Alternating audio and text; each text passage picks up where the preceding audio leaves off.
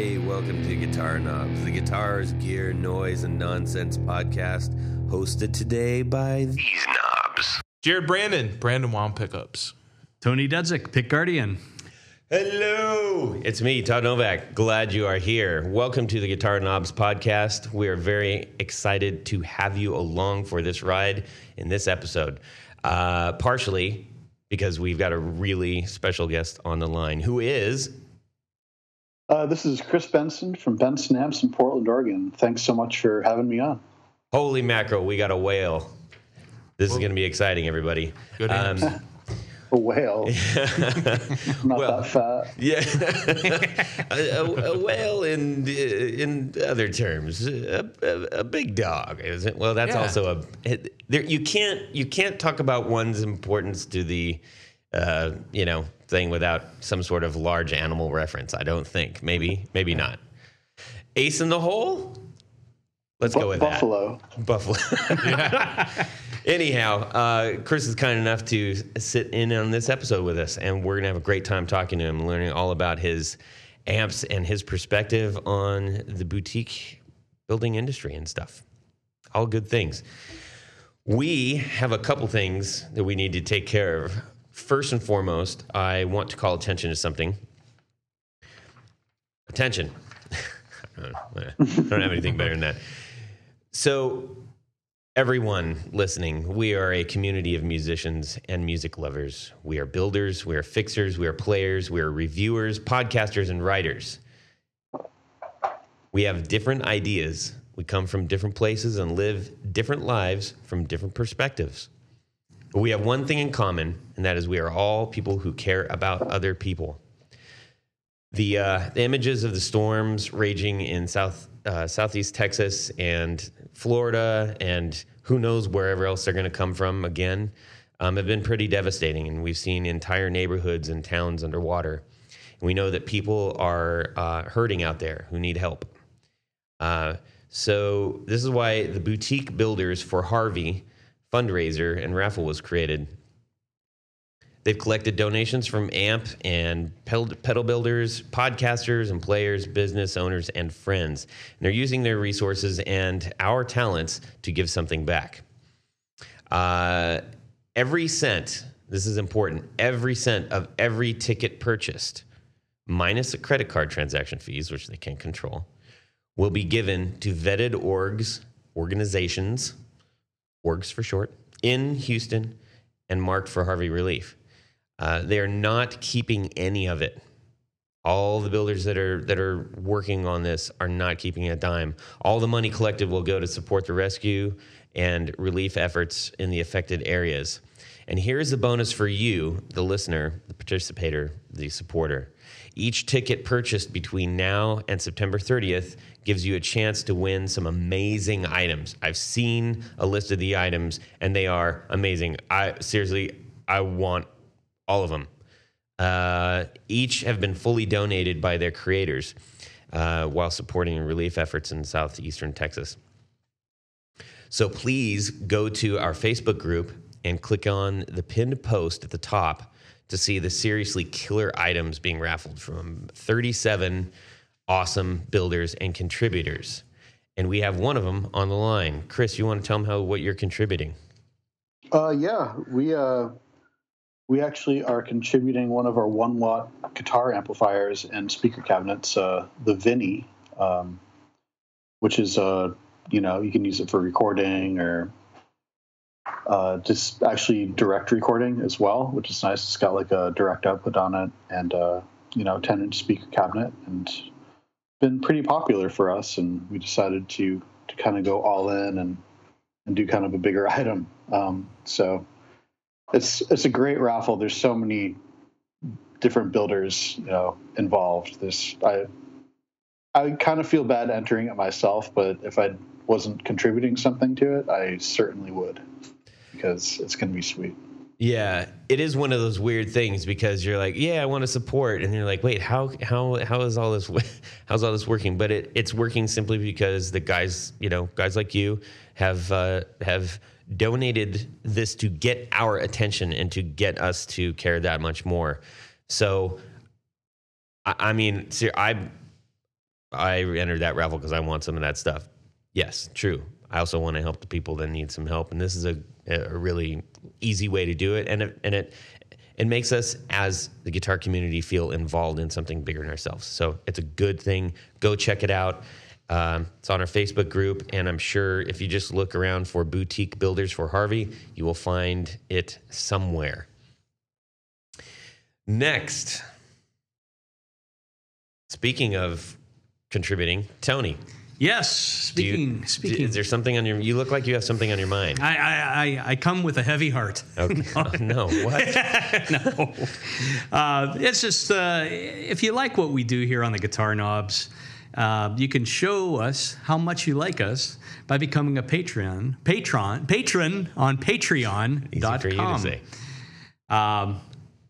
For less than a cost of an instant lottery ticket. You can help keep this podcast moving forward. And if you're feeling a little bit more robust, you can help support us at a higher level. For the cost of, say, 20 or 30 or 40 or 50 lottery tickets, you can get one of our super cool Guitar Knobs t-shirts as well. Yes, but if we can focus on the monthly amount, that seems much more attainable. So maybe 10 of those tickets. we'll take. What if one of those tickets are a winner, man? They could donate a little bit of that too. But this is a guarantee. This you can scratch all day and you may not get a winner. Here, you can get a T-shirt. That's true. And it's a cool. I've got one on right now. It's a good shirt. It's a cool shirt. So how do you do this? And it's easy, I think. I haven't done it myself, but I think I'm going to try. If you'd like to show your support, you can go to patreon.com/the Guitar Knobs. And we really do appreciate you sharing in our podcast experience, and we really appreciate your continued support. Thank you so much. Thank you. Very well done. Excellent. It's almost like it's like you don't even need that piece of paper anymore. Right. All right, everybody. Let's talk about guitar stuff. Let's do it. We're going to spin the wheel of who goes first. We're going to go to Tony. Oh, what's going on? What's going on in your week? This week has been a little crazy. As you know, last week I was unable to participate in the podcast because I was out of town. And so this has been dig out week.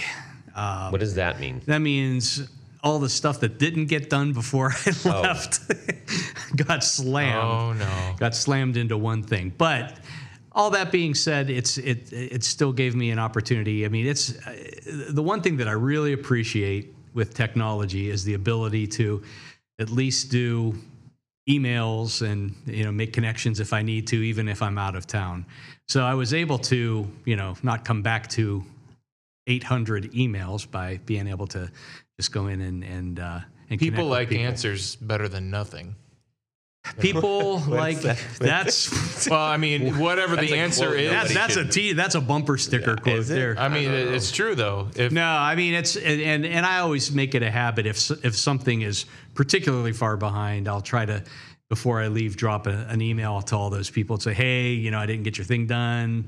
It's going to be one of the first to go out when I get back. But that goes a long way. That's what I was saying. It does. Proactive approach. Sure. It works better every time. Oh yeah. But other than that, that's the extent of my newness of things that I've been doing this week. Catching up. So kind of boring. Sorry. That's okay. Not really. If you're not busy, then that's not good. Yeah. Yeah. Chris, how about you? Well, all week, let's see. I played drums in kind of a punk band, and we got to rehearse this week, which is always fun and stress relieving. Ooh. And let's see. I hooked up some new API preamps that I purchased in my studio. Haven't gotten to test them out yet, but I do a lot of recording stuff kind of on the side, and I pretty much, other than that, I built amps and hung out with my kids. Nice. Yay. Sounds. I suppose it's kind of tough to escape the musical world in your line of work. Oh yeah, it's all music all the time. In fact, I was going to add, while I was watching my kids, I was kind of teaching myself how to play some jazz stuff. Oh, nice. Just kind of dipping my toes in kind of jazz harmony and stuff like that. So. And it keeps the kids calm too, which is nice. Wow. Jazz can be very humbling. Yeah. It totally is. Yeah. I think pretty much every actual jazz guitar player out there is better than me at their instrument. Yeah. Which is a very, very humbling thing to realize. It's like, yeah, I used to think I was pretty good, but these guys are playing chords that I literally cannot play. Well, your fingers aren't supposed to do most of that. That's the other thing. Yeah, it's ridiculous. Yeah, and so I'll do that, and I'll be watching that, and then usually in the same stream or thread or whatever, I'll slip over into the gypsy jazz, and I'll be like, all right, I quit. Oh man, crazy. It's gnarly. Well, that's cool, man. Jared. Okay, this week I have a Martin DVM, and I've never been happy with the sound. It's just not bright and clear like a Martin should sound. So I took it up to Akron to a good luthier, and he changed out the You can Lay's say Lay's. guitar. It's Lay's guitars. And he changed out the nut and the bridge Saddle. from the bridge saddle. Yeah, from whatever it was, ebony or whatever. I don't know. Probably ebony to bone. And it woke that guitar right up. It's night and day, people. It's amazingly different. And very, very satisfied with the way it sounds now. So I guess you're going to have to get rid of that. The hummingbird Yeah. that was ran ring. Yeah, that's old news now. Yeah, throw it away. Just garage sale that thing. Yeah. But yeah, so that I can't believe what that stuff did. I cannot believe what that small bit of work did to that guitar. So Yeah, I just played it. It does sound great. yeah, thank you. What does something like that cost? Maybe $100. You know, That's a pretty good deal. Yeah, I'd say it's an excellent deal. I mean, for both pieces. Guitar's worth maybe 18 to $2,000. So put another $100 to totally change it. That's a great deal. Yeah. Sure. I've been quoted much more than that for the same amount. Yeah, it's not easy to have a nut made for your guitar. So. Yeah. Well, Yeah, it's made good well work. is Right. another issue altogether. Yes. I don't know. I think also acoustic guitars is weird. Like electric guitars is like, yeah, I can do whatever, blah, and I can get into it, and it's you can kind of tear it apart, put it back together, and it'll probably still almost be the same guitar. But for whatever reason, man, acoustic is like, don't touch anything. They also took some scratches out and buffed it out, but that wasn't really a thing. But anyway, That's cool. just yeah, Muy excelente. exciting. I spent a bit of time rearranging I know sounds probably mundane, but rearranging my pedal order. Now I've got a couple, new pedals that I've got in the mix and introducing a couple of old ones. And so I started, I read a theory that you should have your fuzz as close to the guitar as possible, which is interesting because everything else I know to be true is that the more distorted and the more you're affecting the signal, the farther out in the pedal chain, theoretically should be. You want your delays out towards the amp, not towards the guitar. And so I was like, okay, well, let's try that. And actually, I can do it. I have an overdrive before the fuzz and an overdrive after the fuzz. So I have overdrive, fuzz, overdrive, rat, distortion. So I got all kinds of cool combos to make a lot of racket with. It's awesome. God. These guys like it all clean. Anyways. Oh no, Yeah. No, yeah, that's true. You don't. You like it dirty. I got some overdrives. Yeah, you got a lot of firepower in that basement of yours, man. Oh yeah. Sheesh. All right. Well, that was a lot. I always like seeing what everybody else is up to, hearing what everybody else is up to. Let us know what you guys are up to out there too. Just get on the social, get on our Guitar Knobs page, our group, and share whatever you want. Yeah, well, Share whatever you want. Have you tried putting your pedals in alphabetical order? I don't know that would really work at all. Just once. Yeah. Try it. So, anyways, one of my favorite things coming up that we're about to do right now. 1, 2, 3. 4 on the floor. Yes, 4 on the floor time. I love it.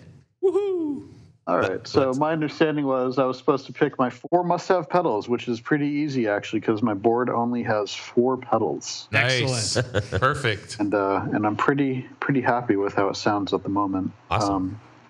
So my first one, I'll just go in the signal chain order. Perfect. And the first one would be my Caroline Guitar Company Kilobyte delay, which is kind of this lo-fi delay. It's kind of analog sounding, but it's digital. Uh-huh. And it's but the cool thing about it is it's got kind of this, it's called the Havoc control that you step on. It's like another foot switch. Mm-hmm.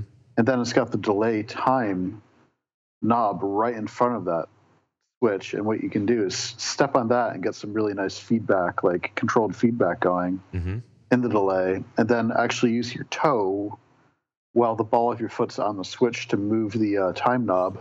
So you can kind of get some really cool spaceship sounds. Okay. Sounds like it requires prehensile limbs. Yeah. It sounds weird, but I've been kind of looking for a delay that kind of does what it does for a while. Well, that's cool. That's cool. Yeah, you can make all sorts of cool sounds with it. I can imagine the search. Pedal, Google search, delay pedal, ball, foot, big toe. Havoc. Oh, perfect.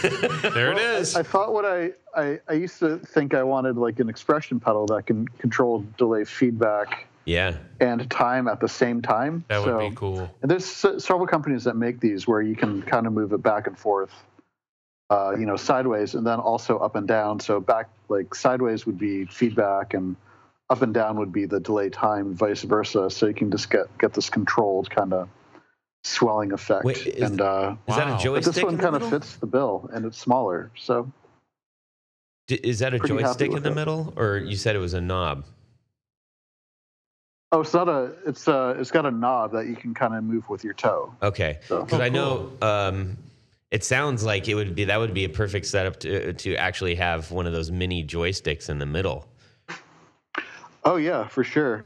I would be afraid that I would just like step on the joystick and break it, snap it, like in 4 pieces. I'm fairly certain that everybody listening must think at this point you have enormous feet. I really do. I mean, this is a little tasty tidbit. I have 10.5 size feet, so all right, just kind of medium. Yeah. That's right there in the middle. So all right, I guess now it's in public record. Now I think you'll need to post a video of the pedal in action. I think I posted one on my Instagram a little while ago. But Something that cool. I certainly will. I can send you guys one. Pop it on the Facebook. Yeah. I think we all got to see this now. Yeah, that sounds weird, but it's kind of awesome. And other than that, the delay just sounds really good. So that would take me a while to get used to. Definitely. I think you guys are imagining something that's a little harder than the reality. I'm basically I like it because I'm kind of a caveman when it comes to being on stage, and I try to make things foolproof. And this actually helps that. Nice. What kind of stuff are you playing on stage? Let's see. Until recently, I was kind of doing kind of Americana stuff with some psych freakouts. Mm-hmm. So like alt country, but we make weird sounds and that kind of thing. But alt country with a little bit of Black Angels in there or something. Yeah, okay. Pretty much. I can do that. Step on the green Big Muff fuzz or Sonic Youth parts of it. Yeah, for some of our. Well, actually, that's what I'm doing now. Oh. We've moved way more into like kind of grunge and Dinosaur Jr., Sonic Youth. Cool. kind of territory, which is really fun. That's actually really kind of where my heart is anyways. Yeah. I'd be okay with never playing another Roots Inflection song in my entire life. Kind of completely over that. Yeah. Cool, man. I just got to say, because I've been wondering when an appropriate time to mention this would be, and I think right now is, since you were mentioning your bare feet. But there's a particular poster in Craigslist in Columbus that posts everything with his bare feet in the picture. Whoa, and it's driving me up. gross. It's gross. And they're kind of weird. They're kind of weird feet. I'm just saying, there's a giant gap between the big toe and the first toe, and it just messes me up every time. I'm like, I can't unsee all these top down feet, and it's for like, a rack mount Chandler overdrive or something. I'm like, what? Oh my Show me gosh. your feet, man. Stop. Yeah, free toe jam comes with the pedal. It's awful. It's awful. So people out there in the Craigslist land, don't. No Show one us wants your to bare see your feet, feet. man. No one It's like a wants shoe to see store, the feet. man. Where's socks, bro? Give me the heebie-jeebies. Yes. Okay, number 2. What do you got? Number 2 would be actually a drive pedal that I designed Cool. that is kind of based on our Monarch and Chimera amplifier. It's got the preamp, but instead of tubes, it's using JFET transistors and kind of tuned. We're calling it the preamp pedal, and I've been using it for the last 4 months, and we're actually going to be releasing that pretty soon. Really? It's the first Benson pedal, and it sounds awesome. Like I couldn't imagine using another drive at the moment. We got to keep on tap of that, because I think that's something we would definitely like our audience to know is out there. So when that thing gets released, we'll keep an eye on it. I'm really excited about it. I'm really picky about overdrive sounds, and I've been I designed one a couple years ago that I used up until, then I switched to the Caroline Haymaker, and that's a fantastic overdrive pedal, but this is based on the amplifier that I've spent 7 years at this point kind of perfecting. Right. And so I kind of knew what I wanted all the filters to do and how I wanted everything to kind of transition into distortion. So awesome. Really excited about that coming up. But yeah, that'd be my number 2 pedal, the Benson preamp pedal. Okay. All right. Will we have a picture of that to be able to show? I can share the artwork with you guys. Right now, it's in kind of a raw project box. Oh, Okay. And I've made about 4 of them. Like I made one for the other guitar player in my band. Yep. He's running it with his twin reverb, and it's like the only overdrive pedal he's ever liked. Nice. Yeah. And then I actually sold one to the guy who kind of asked me to do the project in the first place. This guy in I think Puerto Rico got in touch, and he was like, "Hey, I want your amp but in a pedal." I was like, "Hey, that's a great idea. I'm just going to do that." And then it's easier that's to actually ship. how most of my products become developed. Someone's like, "Hey, I want you to design this for me," and I say, "Okay," and then I don't really do things halfway. Like that's so I actually spend like a couple months usually on a design, just kind of refining it and going back and just kind of getting it right, just because Right. I'm kind of obsessive in that way. And eventually he's like, and meanwhile this guy is like wondering where this thing is. Cool. I'm like, yeah, it's almost done, and finally I sent it to him, and he was like, "This is great." I'm like, yeah, I know, we're gonna start producing these. I think that will be a huge hit, and we'll get into some of that, some of those reasons maybe why that might be a huge hit when we get to your interview part.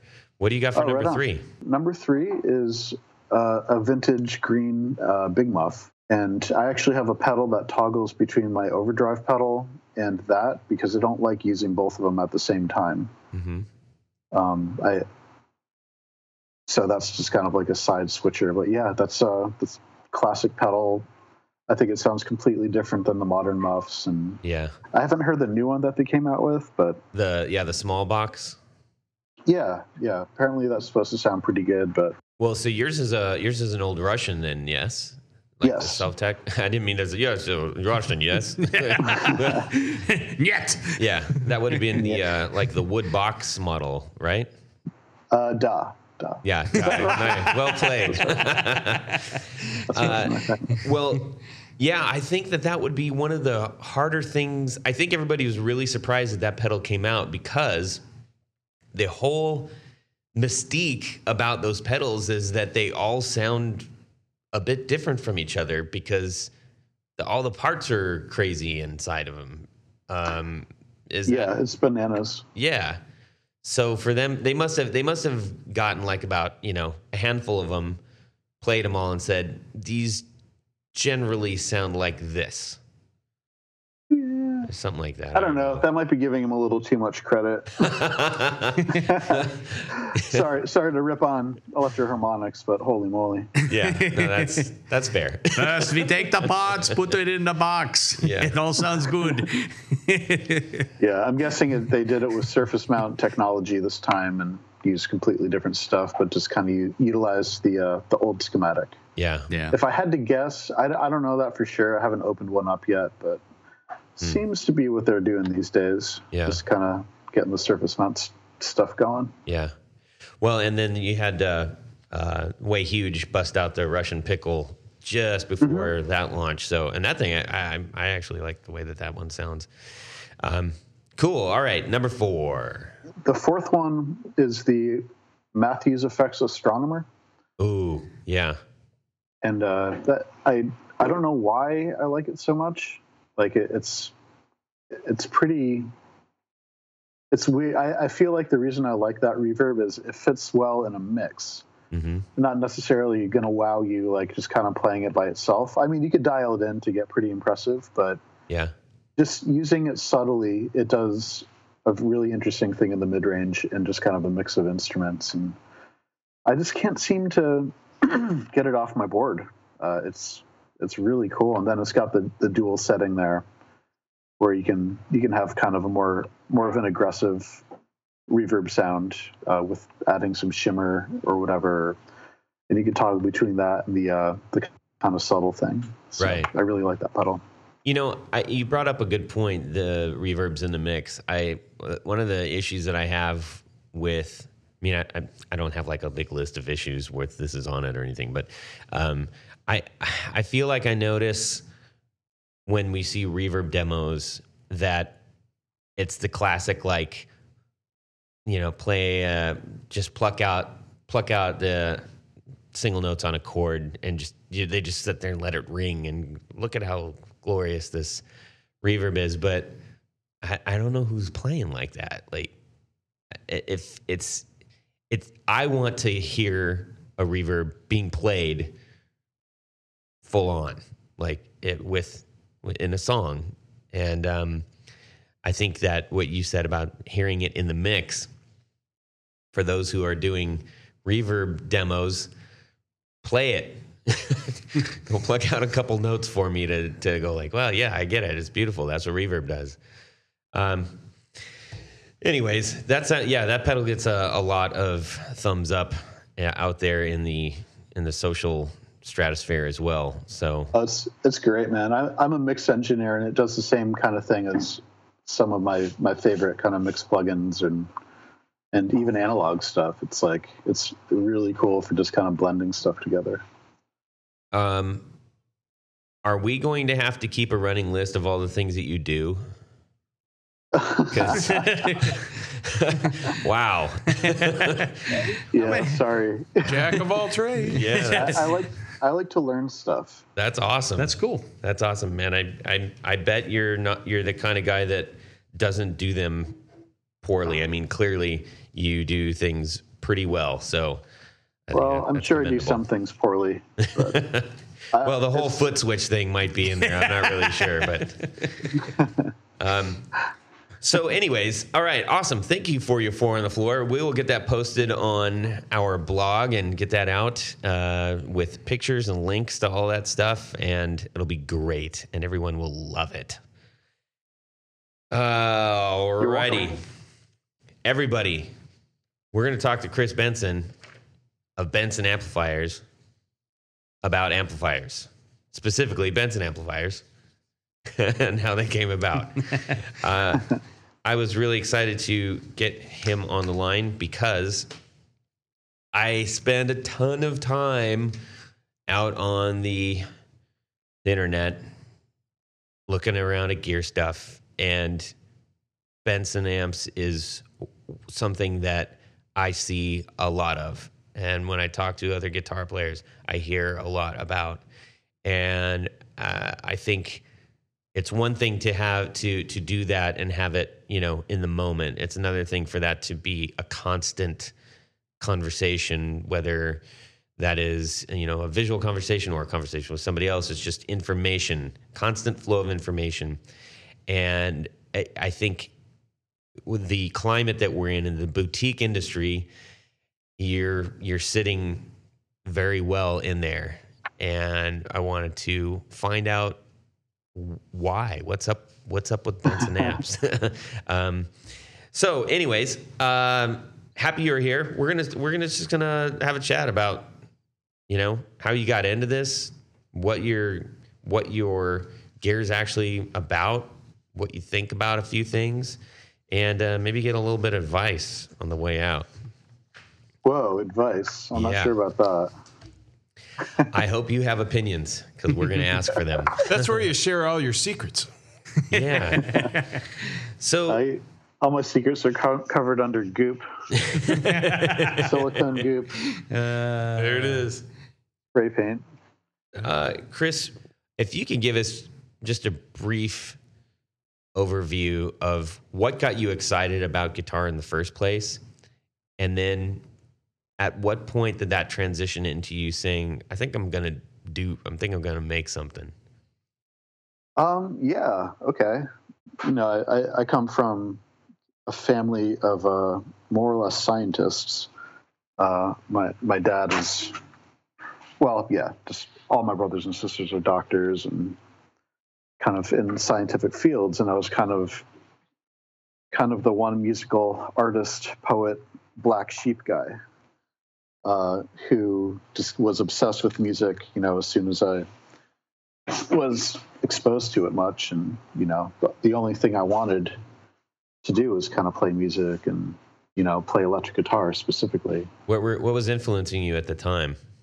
I came up listening to the stuff that really blew my mind when I was a kid was, Nirvana, Smashing Pumpkins, just kind of grunge bands.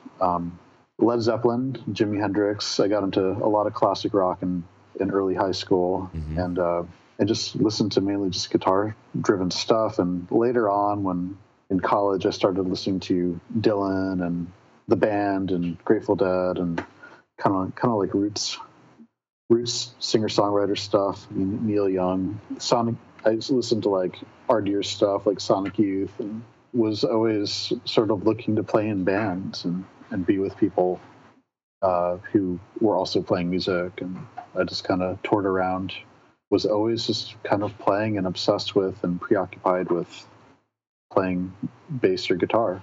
Once that gets in your blood, it's pretty much impossible to get out. Yeah, it's kind of like a weird addiction thing. Just something I kind of have to do. And, I just don't have any real reason to do it anymore. I don't have I don't think I'm going to be a rock star or anything, but I'm just, still playing just because it's something that I kind of have to do, and, do small shows and small little tour runs type thing. Yeah. Even still when I have, tons of responsibility and not a whole lot of time. Yeah. I know exactly what that's like. I'm in the same boat, and it's, there's just there's something that I equate it to, if you get a tattoo or something, like once you get one, it's kind of hard not to get more. And once you play on stage, man, when you see people having like fun, man, there's nothing like it. Yeah. Having people enjoy what you're doing. Even if you're the only one enjoying it. Empty room. I've played to a completely empty room before. Wow. We've been there. That's impressive. I've been there. Chase the bartender away and everything. One person, and he was out in the middle of the floor just going nuts. That's happened before to us, too. years Yep, ago. I've done that for sure. Yeah. So what kind of gear were you playing really early on? You know, the funny thing is I didn't really give a rip about gear until I was about 27. Mm-hmm. You know, I was playing plywood acoustic guitars or, you know, the cheapest stuff I could really find. You know, I didn't have a whole lot of money or drive to even get nice stuff. Like I was just like, yeah, you know, I really like the way this thing sounds. So I think technically a lot of what I was making could be considered lo-fi music. Mm-hmm. And, you know, just record it with cheap 4-tracks or in cheap, you know, hard drive studios. I don't know if you guys remember the hard disk recorders Oh yeah. of the Yeah, I of mean, the late 90s. sure. You know, just completely gutless sounding in Yeah. retrospect. DAT, baby. Oh, don't forget the Tascam Porta Studios on Yeah. cassette tapes. Yeah. Oh yeah, I've owned a few of those for sure. And I just kind of was going, and mainly I would just play bass and lap steel in bands, and you know I would just get whatever worked. Like I was just playing enough to where I didn't really think about the instruments that I was playing. Mm-hmm. And then I had, I guess maybe it was like 20. Yeah, I had this kind of come to Jesus moment when I was 27, I believe, where I was in a practice space, and you know I'd been playing like solid state bass rigs my entire life. You know, actually the same one for 12 years of it. This Ampeg B100R solid state bass amp. This combo, you know, hollowed around is great, bulletproof. And I plugged into a Fender Bassman, you know, 50-watt Fender Bassman 212, 212 speaker cabinet, you know, just like mid 70s, not even a good era, and played a couple notes. And I was like, oh my gosh, this sounds way more three-dimensional than I'm used to. And I almost like, I still remember the feeling of almost like falling over in just shock. Like, what am I doing? Like, this isn't just amplifying my bass sound. This is an actual instrument that I have to play as well as my bass. And there's kind of a marriage between them. And it became like more of a three-dimensional instrument. And that was kind of when I became obsessed with tonality and kind of quality of sound. I hadn't really gotten that before, other than, you know, thinking my crappy 4-track stuff sounded kind of cool. I love what you just said right there, and I want to reiterate that because that is one of maybe the best quotes that I've heard yet about gear. Which is that you realized in hearing the amp that was an instrument that you had to play as well as your guitar. Like most people don't think about that. It's just an extension of it's just an amplifier. Like you said, it's just an amplifier. It's a megaphone. But man, it so isn't, especially a good one. And I'm glad that you said it that way. That made me feel good about stuff. Well, it took a while to get it, but then I got it pretty hardcore. Yeah.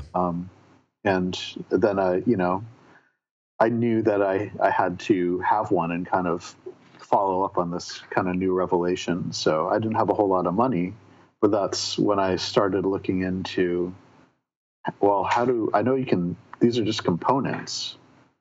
I think you can just put these together. Like you can figure out a way to make one, and, you know, maybe I could save, you know, a couple $100. And so, you know, I did, I would say, thousands of hours of research. Oh. Well, maybe not before I built my first one, but maybe like 500 hours of research. It's like, well, how do you do this? And I just read everything that the 2007 internet had available on it in regards to making your own tube amps. Which is still relatively early in the grand scheme of things. Yeah, the forums weren't super active, but there were some guys who had a lot of really good information on their website, especially I remember Doug Hoffman's website, I think, which is still up, el34world.com, was just kind of a brain dump of how to be an amp tech. He's like, this is how this works. These are what these components sound like. And here are some layouts, and here are some modifications that you can do, and blah, blah, blah. He just dumped his brain into the internet in regards to tech stuff. And I remember just spending hours, poring over his articles and reading the schematics. And yeah, that's kind of how I got into it. Awesome. It's kind of amazing that there were. I still think it's amazing whenever you look up something, you're like, wow, someone took a whole bunch of time, a lot of time, and put all this out here for me just to nab and then do my thing with it. And the things that people were doing that even that early is kind of crazy. So when you started building your own, so you built that amp, and then how did you make the transition to, okay, this is really cool. I really like this. Let's do more. The first amp I built was a 5F6A Tweed basement circuit into an old burned out basement chassis that someone had given me, and got it all together, and miraculously it worked. As soon as I flipped it on, I was like, oh my gosh, this is insane. I mean, it had tons of bad solder joints, and the wiring was really sloppy, and I couldn't afford new tubes. So wow. I just had whatever tubes had come in the burned out basement. Oh, wow. So I just, stuck those in, and they were red plating all over the place. But it sounded really, really good. It sounded way better than any of the guitar amps I had been exposed to. And I was like, this is amazing. Not only does it work, but it actually sounds better. Maybe there's something to all this hand wired stuff that they're talking about. Yeah. I was used to playing, mainly hearing Hot Rod Deluxes and amps like that, kind of prosumer, PCB style amps. And this was something way different.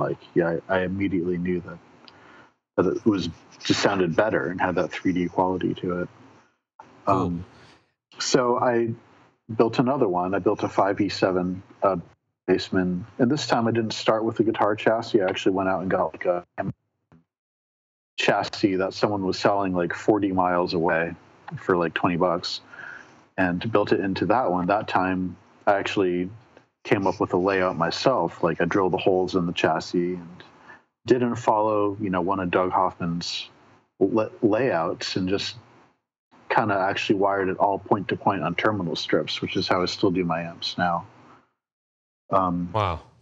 And that one works. Did you have too, experience doing terminal strips before? Is that how or did you just take to it?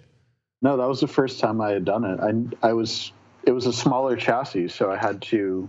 It wouldn't really fit any sort of circuit board or turret board or whatever that people were putting in. So I was like, well, I'm just going to do it to terminal strips. Because I know that's how they used to do things in World War II, and they're pretty good at making stuff in World War II. And so I just did it to terminal strips and came up with my own layout, and that one worked too. And I actually covered that one that was the first amp I covered in stripes, which I don't know if you know my products well enough. That's when it kind of broke. It was all of them were striped. I always said, I wouldn't make any amps that weren't striped. We have obviously gotten away from that, but yeah, that was a matter of going to Joanne Fabrics and picking, going with a good friend of mine. Just what one of these fabrics is going to work? What is the most tweed like here? And finding the stripes and just trying that out, putting some polyurethane on it. And it looked awesome. If somebody says Benson amps, I think that is something that someone immediately thinks about, the stripes. I want to find out from you, people seem to really gravitate to your brand. I'm not saying they gravitate to your amps, which I know they do, but I think there's something about the brand that you've cultivated that is really attractive to people. You mentioned the stripes.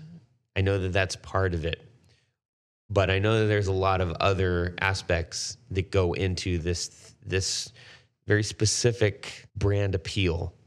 Can you tell us how you kind of ventured into that? And you said, I know you just started with the stripes and the fabric, but how did everything else kind of like come together and evolve?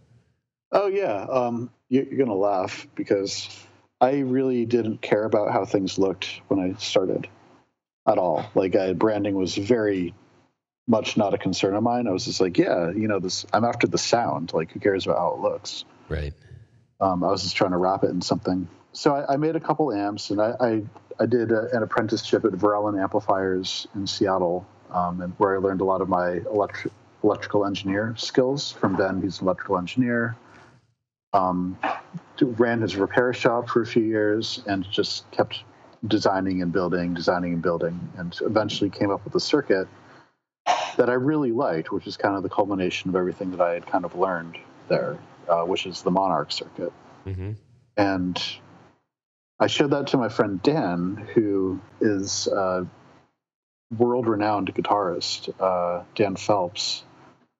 And he, I'd play in some bands with him, but I was kind of not really in the same ballpark in terms of musicianship. I mean, this is a guy who played with Tori Amos and went on these huge tours and had all this incredible gear.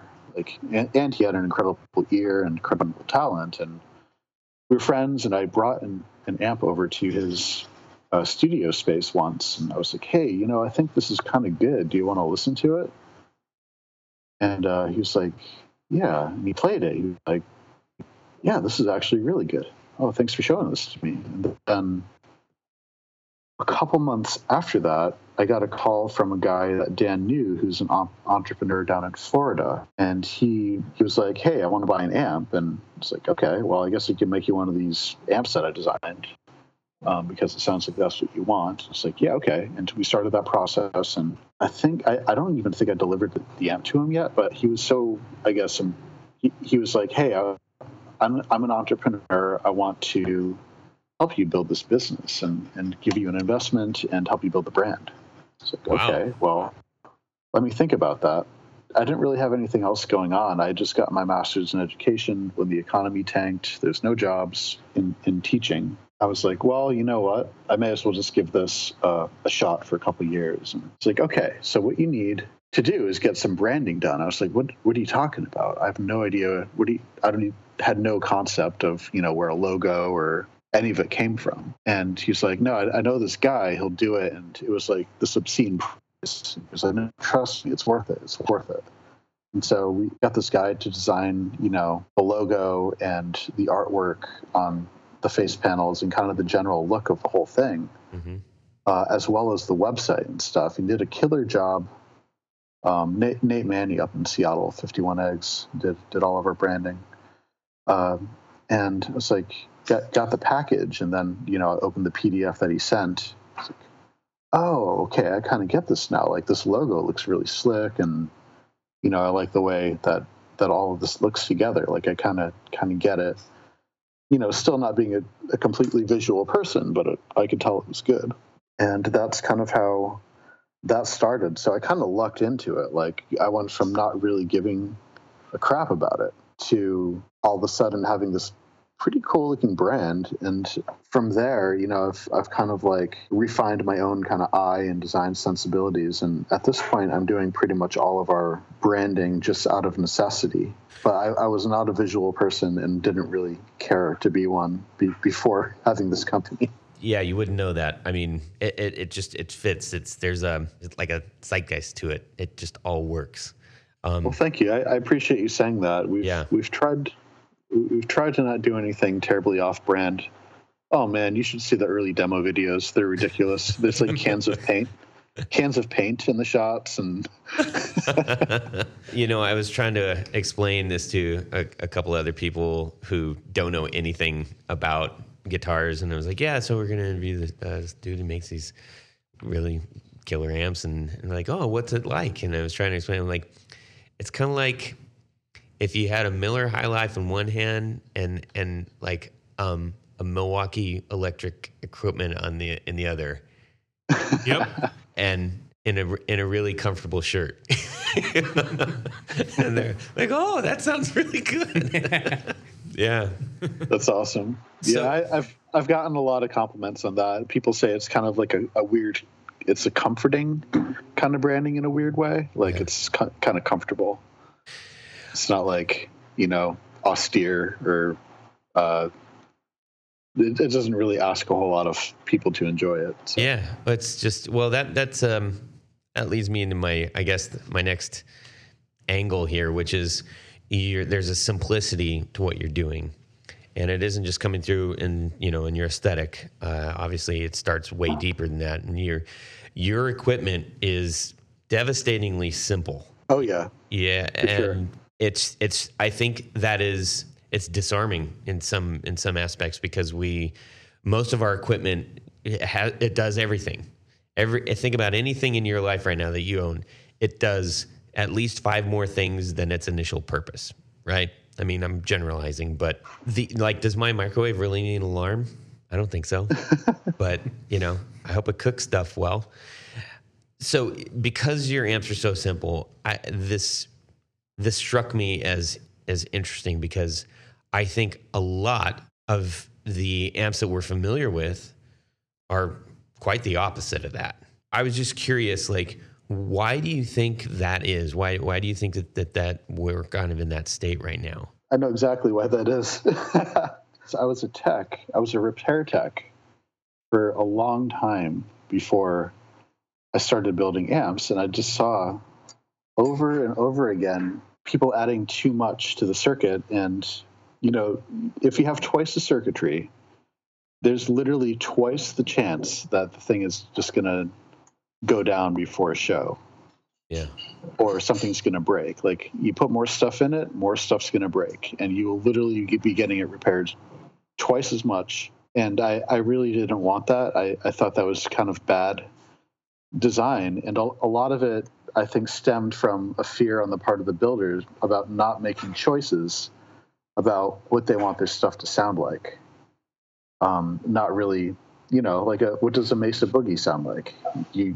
It's hard to say. Like, there's sort of a sound, but there's so many options, and they all break all of the time, and they get dirty, and the switches fail, and the pots fail, and part of the reason my stuff is so simple is I just want it to be completely bulletproof and not have any extra stuff to go down, essentially, just because I saw it all. I saw every place on an amp that could possibly fail in my years repairing thousands of amps. So that there's that part of it's kind of control freaky on my end as well. Like I have a very clear idea of what I want something to sound like, so the controls are more or less to EQ to match the guitar to the amp, instead of make the amp do something that someone might think that they want. So like the bass knob on the Chimera, for instance, is an extremely gentle EQ slope that goes from 20 hertz all the way up to 750 hertz, which is a huge span. And it's basically just to dial in the exact amount of bass that you're going to need for the guitar that you're playing, but not really, you're not able to really sculpt it, because I felt like that would kind of detract from the sound. I don't know if that makes sense, but it's just kind of control freaky on my part. No, that makes a lot of sense. When people talk about amps, it's sort of, they say, oh, it sounds like a this, or it sounds like a this, or it sounds like there's, you got a Fender, you got a Marshall, you got a Vox, maybe an Orange. Mm-hmm. No matter what, people equate a specific sound, a new sound that they hear, to one of those. And you seem to have developed a sound that that isn't one of those. Yeah, I would agree. And I realize that's like, I mean, that's a mouthful for a lot of people. That's like hard to swallow. And they're like, no, come on. It's not new. What are you talking about? There's no such thing. Like I've heard it all. And I've convinced a lot of those jaded guitar players that, there are new sounds, and Yeah. we haven't perfected the tube amp yet. It's kind of funny to me because at a certain point you start to see what Fender, like I know Fender schematics at like the back of my hand at this point, but like I could trace Leo Fender's thought process from, the late 40s all the way to, 65 and even later, because, he did the music, and you could kind of see his schema of what an amplifier does changing over time. It's like, what is his, I wouldn't say his goals shifted, but like his understanding shifted, and you can see why he made all the decisions he made, just by seeing like, oh, okay, like obviously in this design, there's way too much like sub bass, or in this design you didn't have enough input headroom, and you can kind of see him tinkering with stuff, even well-known amps like the 50s Tweeds. Yeah, a lot of time where you could tell that they're like imperfect, and they were cool, but all that to say, he was always tinkering, and he was one of the only guys who actually knew what he was doing. Like Vox was just copying Gibson, Mm-hmm. and Marshall was just copying Fender, and everyone was kind of copying Western Electric, stock circuitry, and none of that stuff was supposed to distort well. Right. Like they thought it was supposed to be clean, back then, and no one was designing around like harmonics and things like that. And so for people to say, tube amplification reached its pinnacle in 1965, they weren't designing around harmonics, and that's what people today are kind of obsessed with. Good harmonics, like increasing that, giving more control to that, and that wasn't even on their radar. Well, you just mentioned something that I think is worth saying in follow-up to my earlier statement about you're finding, that unique sound is like those harmonics, the amps that you're building have an actual voice to them, not just an amplification. It isn't just a louder sound. It is an instrument. It sounds like a voice, and it has those sort of intangible elements that people equate as the magic of tube amps or whatever. But that's just something that I'm noticing. Yeah, I just I was kind of wondering. We talked about all the different brands and options and things that are available out there. And when you first started up your business, did you find it difficult to get the word out, to get people to try things? Basically, how did you jump into the sea of amplifiers? It must have been very daunting. I was probably too naive to be much daunted by it, to be honest with you. I didn't realize how bad of a business making guitar amplifiers actually is. It's very almost as bad as pick guards, probably. Yeah, right. It's a bad business, and most of them fail. And if I had known that, I'm not sure I would have done that. Gone into it in the first place, but I was just kind of like, I like doing it. I'm just going to do it, and not really do any sort of market research. And I was kind of lucky in a lot of ways because I had grown. I had spent my 20s playing music in Seattle with a bunch of now well-known musicians and bands and stuff. Like I was friends with, I am very good friends with Jessica Dobson, who played in the Shins right when I was starting my business. And her own band, Deep Sea Divers, is doing really well right now too. And she's been playing my amps since the beginning. I was friends with The Head and the Heart. They were like my second sale. So I was just kind of like buds with a lot of people who were just touring all over the place, and, offered some instant credibility to what I was doing. there's like a long list of just indie rock folks that I still know from my days in Seattle, and that kind of drove sales almost immediately. I just had like good connections from just being a gigging scrub. Your amps are doing pretty well as far as notoriety now and respect and desire for your product. On your way to that success, were you at any point, about to call it a day, or was there any doubt in your mind?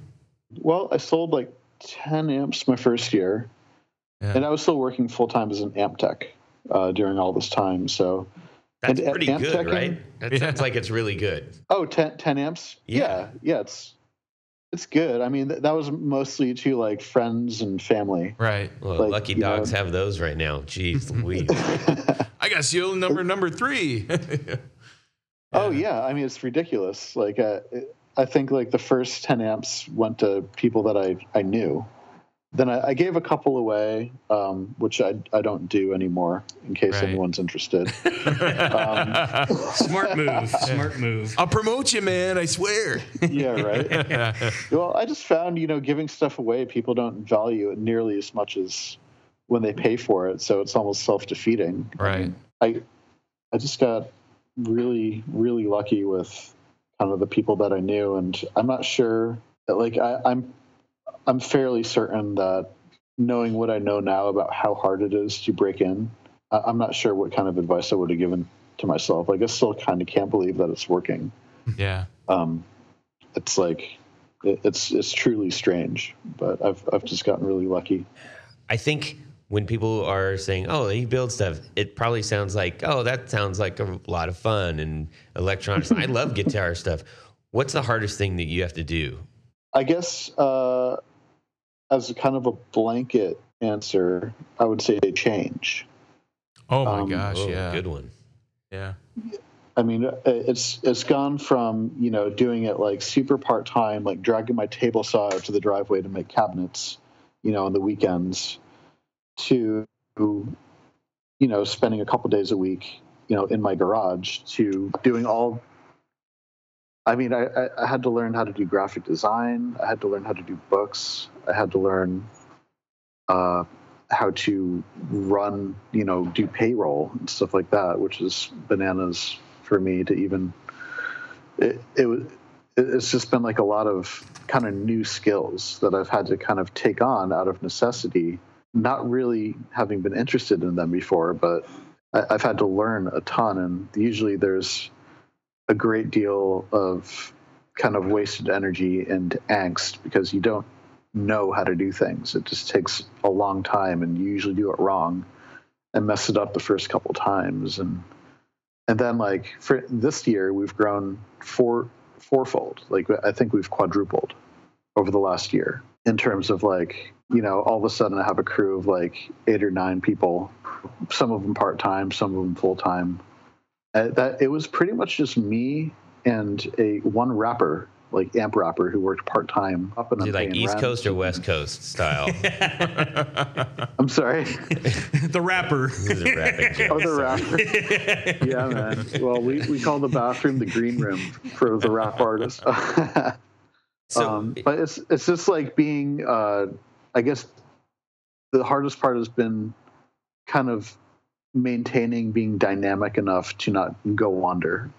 Right. just to survive. That's a great way to put it. I mean, I think probably Jared and I both can relate to that, because when you do start up a small business, I mean, you think you have a lot of things, you're a good background, or maybe you have experience in that sort of thing, but I think until you dive straight in, you don't realize all the other things that you get involved with. Yeah, it's kind of like wow, look at this. I got to do this now. Surprise. Didn't know that was coming. Yep. Yeah. I mean, the funniest thing to me is when like people ask me about, business advice. I'm just like, dude, I was like literally shuffling around my garage like last year in my bathrobe. Like, smoking cigarettes and wiring amps. That's the special mojo, right? Right. I mean, I don't smoke anymore. It was probably actually like that would have been 3 years ago. Where it would have been a very sad TV show. Today, boutique amps and pedals are in their heyday at the moment. I mean, they're crazy right now.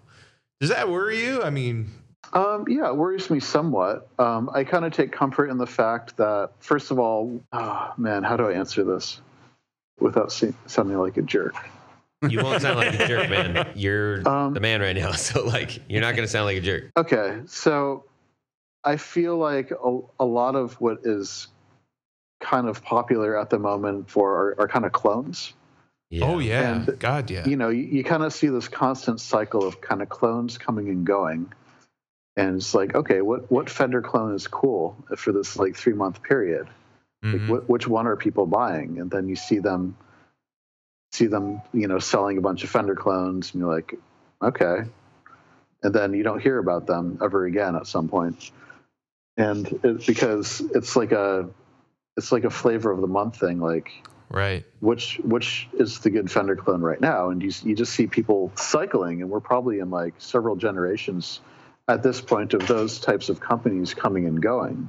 Mm-hmm. Mm-hmm. The thing that I take comfort in is that there's only one place you can go to get a Benson until people start cloning it, I suppose. But if you want that sound, and that people are beginning to know what that sound is at this point, there's one place you can go. Yeah. To get it. So I'm kind of not really competing with a bunch of companies I'm not going to name because I'm friends with a lot of them. Right. And amps that are 50 years old. Yeah, and the original ones that are 50 years old. So Sure. I'm kind of in a completely different market, and I feel like it was harder to find a place in that market. Like I kind of had to create it in some ways. Like it wasn't like an existing like Fender clone market. Sure. Or Vox or Marshall or whatever. But well, I think one of the things that's unique about that is that people chase the mojo, if you will, of some of these old vintage amps. And if you've been in the game a really long time, you know you are familiar with those. So it's not an issue. It's not a something that gets in the way of making an amp purchase. Like I don't know a crap ton about old vintage amps. That is not an area that I have any business talking about. And so the idea of me trying to chase down that tone or like, oh, I want to get a really good, it's like, man, that'd be like walking into a bookstore having never read a book and I have to pick one. You've created a way to get a pretty magical tone. It's not that's terrible. Magical tone. It's not a magical tone. Your amps sound damn good. It's pixie dust on it, man. And I feel like I could achieve that without having to wonder if the magic tube amp that I just bought from 60 whenever is going to explode or is not going to need repairing in a month or, you know, any number of issues. Because you look at, you know, you see pictures of some of those things opened up and you're like, goodness sakes. Yeah. That's crazy in there. That's the joy of owning tube amplifiers. I don't know about it. Yeah. They're worth the sound, darn it. Yeah, everything goes wrong. You really have to have someone. If you own a vintage amp, you should really just have someone more or less rebuild it. Sure. Because it's just not, you know, every cap is going to fail at some point. It's just kind of a matter of time. Yeah. So, I guess when you're trying to set up either, you know, your sound or, you know, when you're as you're approaching new products or maybe just listening, maybe you're just a guy in the audience and you're listening. When you hear like a really great sounding amp, like what goes through your head now that you're building them? If I hear like someone having like a good tone day. Yeah. Well, usually my ears perk up and I say, what about this is working for me right now? And I try to pinpoint, you know, what that is. Mm-hmm.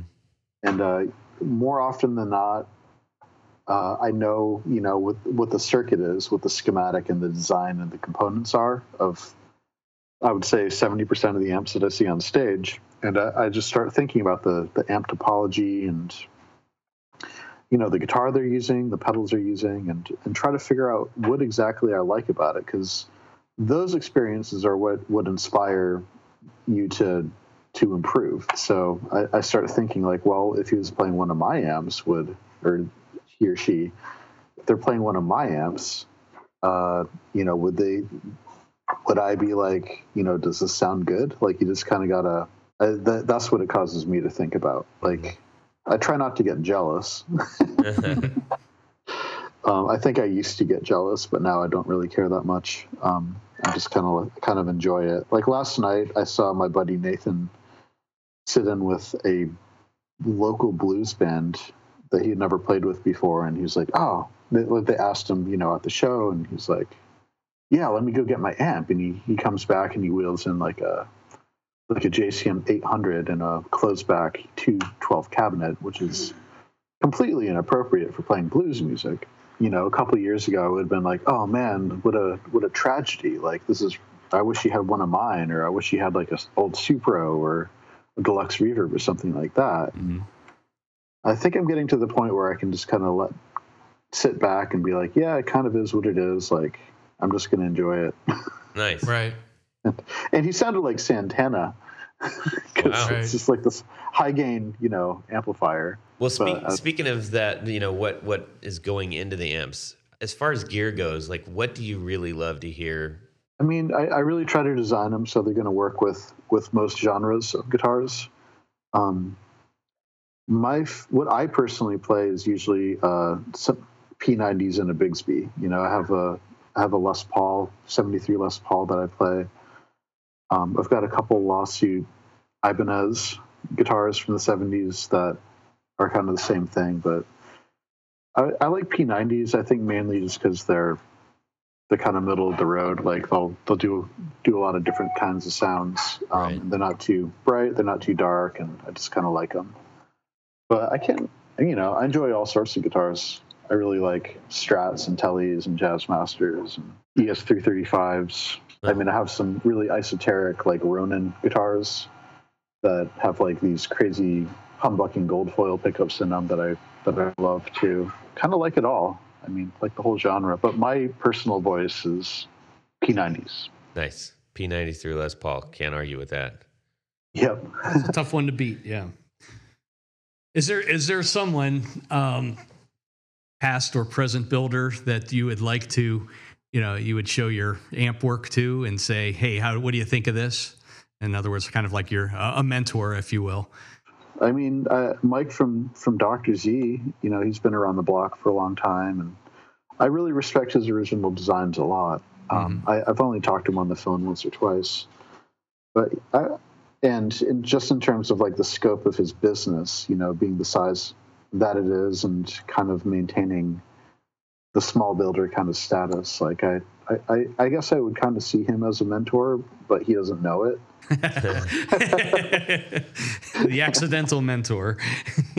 Yeah, like I kind of look to him for like kind of inspiration and that kind of thing. So a lot of respect there. There's tons of guys who I respect the ears of.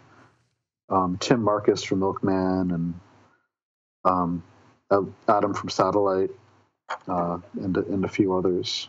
But yeah, in terms of original circuits, I would say probably Mike Zate.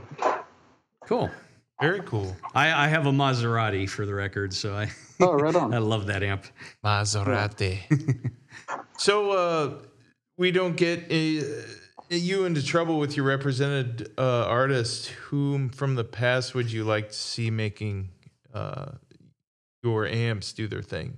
Oh, like dream artists, you mean? Sure. I mean, is there anybody in particular that you wish would just call you on the phone and say, "Hey, man, I just got to have your amp"? Oh, yeah. It's kind of funny. Like, I've been a Bob Dylan fan for a really long time. And Charlie Sexton, Bob Dylan's guitar player, messaged me the other day and said, "Hey, man, I forgot to use one of your amps in the session. And I really, really liked it. Good job." I was like, "Oh, dude, Nice. If I could have an amp on stage with Bob Dylan, That would be pretty that awesome. would be kind of lifetime achievement unlocked. Wow. That would be unbelievable. And he never got. I told him as much, but he never got back. We'll see. Huh. But yeah, I mean that was kind of like a wake up call. Like, man, I like really enjoyed this guy's playing before I wasn't even into amplifiers.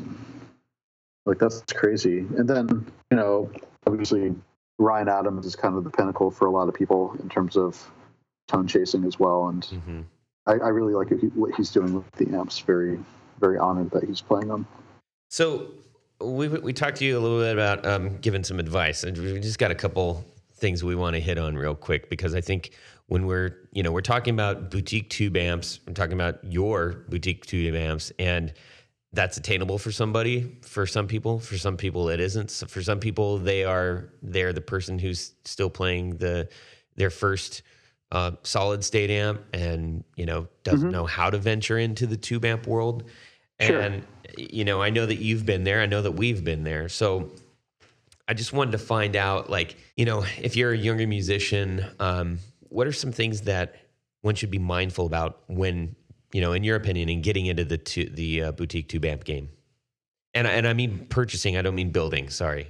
Oh gosh, I mean, it's such a multifaceted question that could get me into trouble in so many ways. Gosh, if you don't know what you're looking for, you probably shouldn't be getting a boutique amp.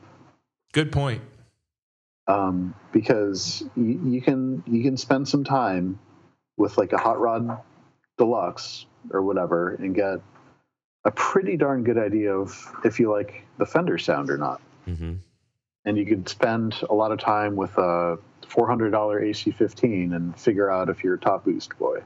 Mm-hmm. Or, there's any number of different vibes of amps, and all of them have cheap versions. Whatever you get, make sure that it's going to be the right sound for you. I mean, I have friends I know people who've just made like crazy gear decisions based on like, well, it's boutique, it's got to be good. I have a friend who bought a Mesa Boogie, he's trying to play country with it.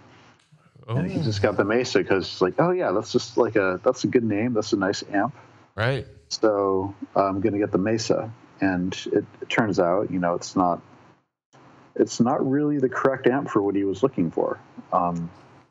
So I would say make sure you know what you want.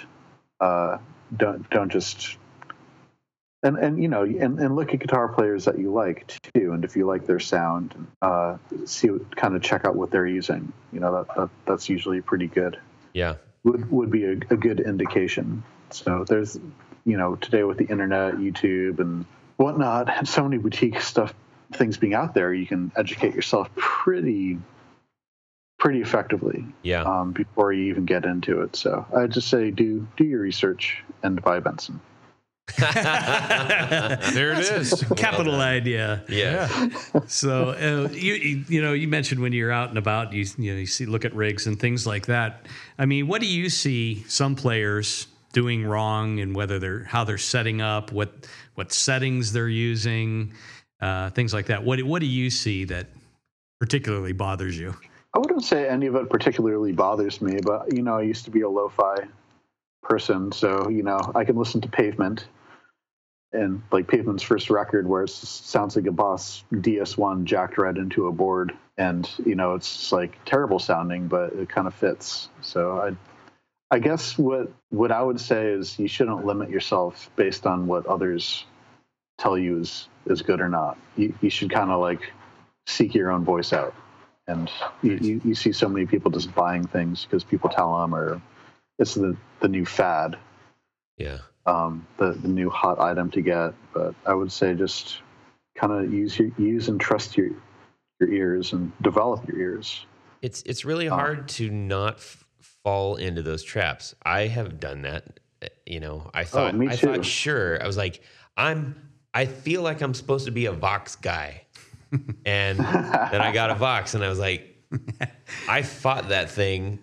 It was like one of those old-timey circus strong man against the Russian bear in the skirt fight. That's what it felt like, and it just didn't work. I couldn't gel with it. I just got a whole bunch of amps. That way, I'd eventually end up with something I like. That is true. You went that route. Oh yeah. Yeah, you can definitely do that. One of these is sure to work. Right. One of these I'm Right. gonna like the way I set it up eventually. Yep. Well, cool, Chris. I really appreciate you sharing all that insight with us. It's super fun learning about, what goes on in your head with the building and how you got there and everything. We're going to transition into our Would you rather? Oh. yes. All right. It's Would You Rather time. Okay, guitar knobs. You've got a guitar, and at the He's been 12th practicing. at the 12th fret. No, the whole thing, man. Okay, the whole thing. No dots. We're doing the whole thing. No dots. No dots. Your fretboard on your guitar. Would you rather? You have two choices. Now you have to choose one or the other. Would you rather have lightning bolt inlays? Lightning bolt inlays. Awesome.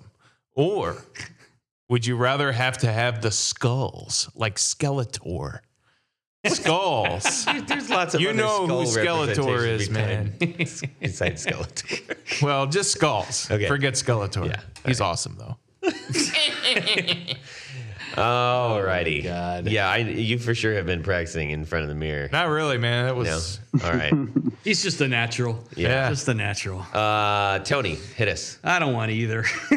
You have to choose. You, have can't to. make me choose. You must. All right, I'll take the skulls. Ah. All right. In honor of Skeletor? of Skeletor, yeah. And all the other skeletons out there. Jared. Well, I'm going to have to go lightning bolts. Lightning bolts all the way, because that stands for power. Right? That he Yeah. didn't. Obviously, he didn't practice that part. No, Yeah, no, that was dumb. That was right off the. Chris, what are you doing? I think there's only one legitimate choice here, and that's going to be skulls Okay. Okay. for sure. Are you thinking Skeletor style skull, human style skull, Like a or pile of skulls? That's on It's the, like on the 12th. I'm thinking like Soviet war propaganda Ah, skulls, and I have I a could see that. specific one in mind from a propaganda poster, but it's kind of smiling with a side profile. It's pretty cool. nice. A smiling skull. I'm going to lightning bolts. Yeah. Why is all that? right. 'Cause I drew All right. hundreds of them on my Peachy folders and with Ace Frehley and Yeah. lightning bolts, man. Lightning Gotta do bolts. All right, that's the important stuff, right? Yes. Yeah. Glad that's settled. Yeah. I mean, you can really play much better with good inlays. So, anyways, Chris, can you tell everybody how they can get a hold of you and where they can see your stuff and anything else you want to throw out there? Oh yeah, sure. So we actually have a dealer network, a lot of dealers across the country, and then we have a bunch of YouTube videos, kind of demo videos. There's a lot more coming soon. Yeah, for sure. We have demos coming out done by Ariel Posen from Brothers Landreth and my friend Dan Phelps, who is the guy that I was initially trying to build an amp for, even before I had a company. Awesome. So yeah, it's there's going to be there is a lot of content, and there's going to be a lot more. So Killer. Cool. you can buy direct. Just go to our website, bensonamps.com. You can email me directly, chris@bensonamps.com, and I'm happy to answer any sorts of questions or whatever. And I usually return emails the same day. So You were pretty rapid with me. I appreciate that. it's like, it's one of my only jobs now with my crew doing stuff. I do that and the hard technical stuff. And Cool. Nice. Well, we're gonna wrap this up, put a bow on it, get out of here, and get some pizza. I want to thank you, Chris, for joining us and spending all your time with us. It's greatly appreciated. For the listeners out there, if they have questions about these amps, this episode, or anything like that, you can shoot it to either him or us at theguitarknobs.com. You can visit our site and get that information. We want to thank you, the executive producers, Tom Barazin, Martin Cliff, David Wolfson, Martin Brammer, and Carlos Mancha. Carlos! We appreciate their support. And if you would like to become an executive producer on our show, you can head over to patreon.com/The Guitar Knobs to find out how. It's easy. It is. It'll make you feel good in your belly. Yep. Like the pizza we're Like about the to pizza. eat. Subscribe! Yeah. Once I've restored evil linen faker, I'll be back to have vengeance. So swears Skeletor. Well, that's it for these knobs. Please visit our Patreon page at patreon.com/The Guitar Knobs. Visit our website at theguitarknobs.com for all of our past episodes, 4 on the Floor blog, and other good stuff. You can connect with us on social too at our Facebook page and share your gear and stories on our Facebook group. Also, be sure to check out our Instagram at Guitar Knobs. Catch you next time.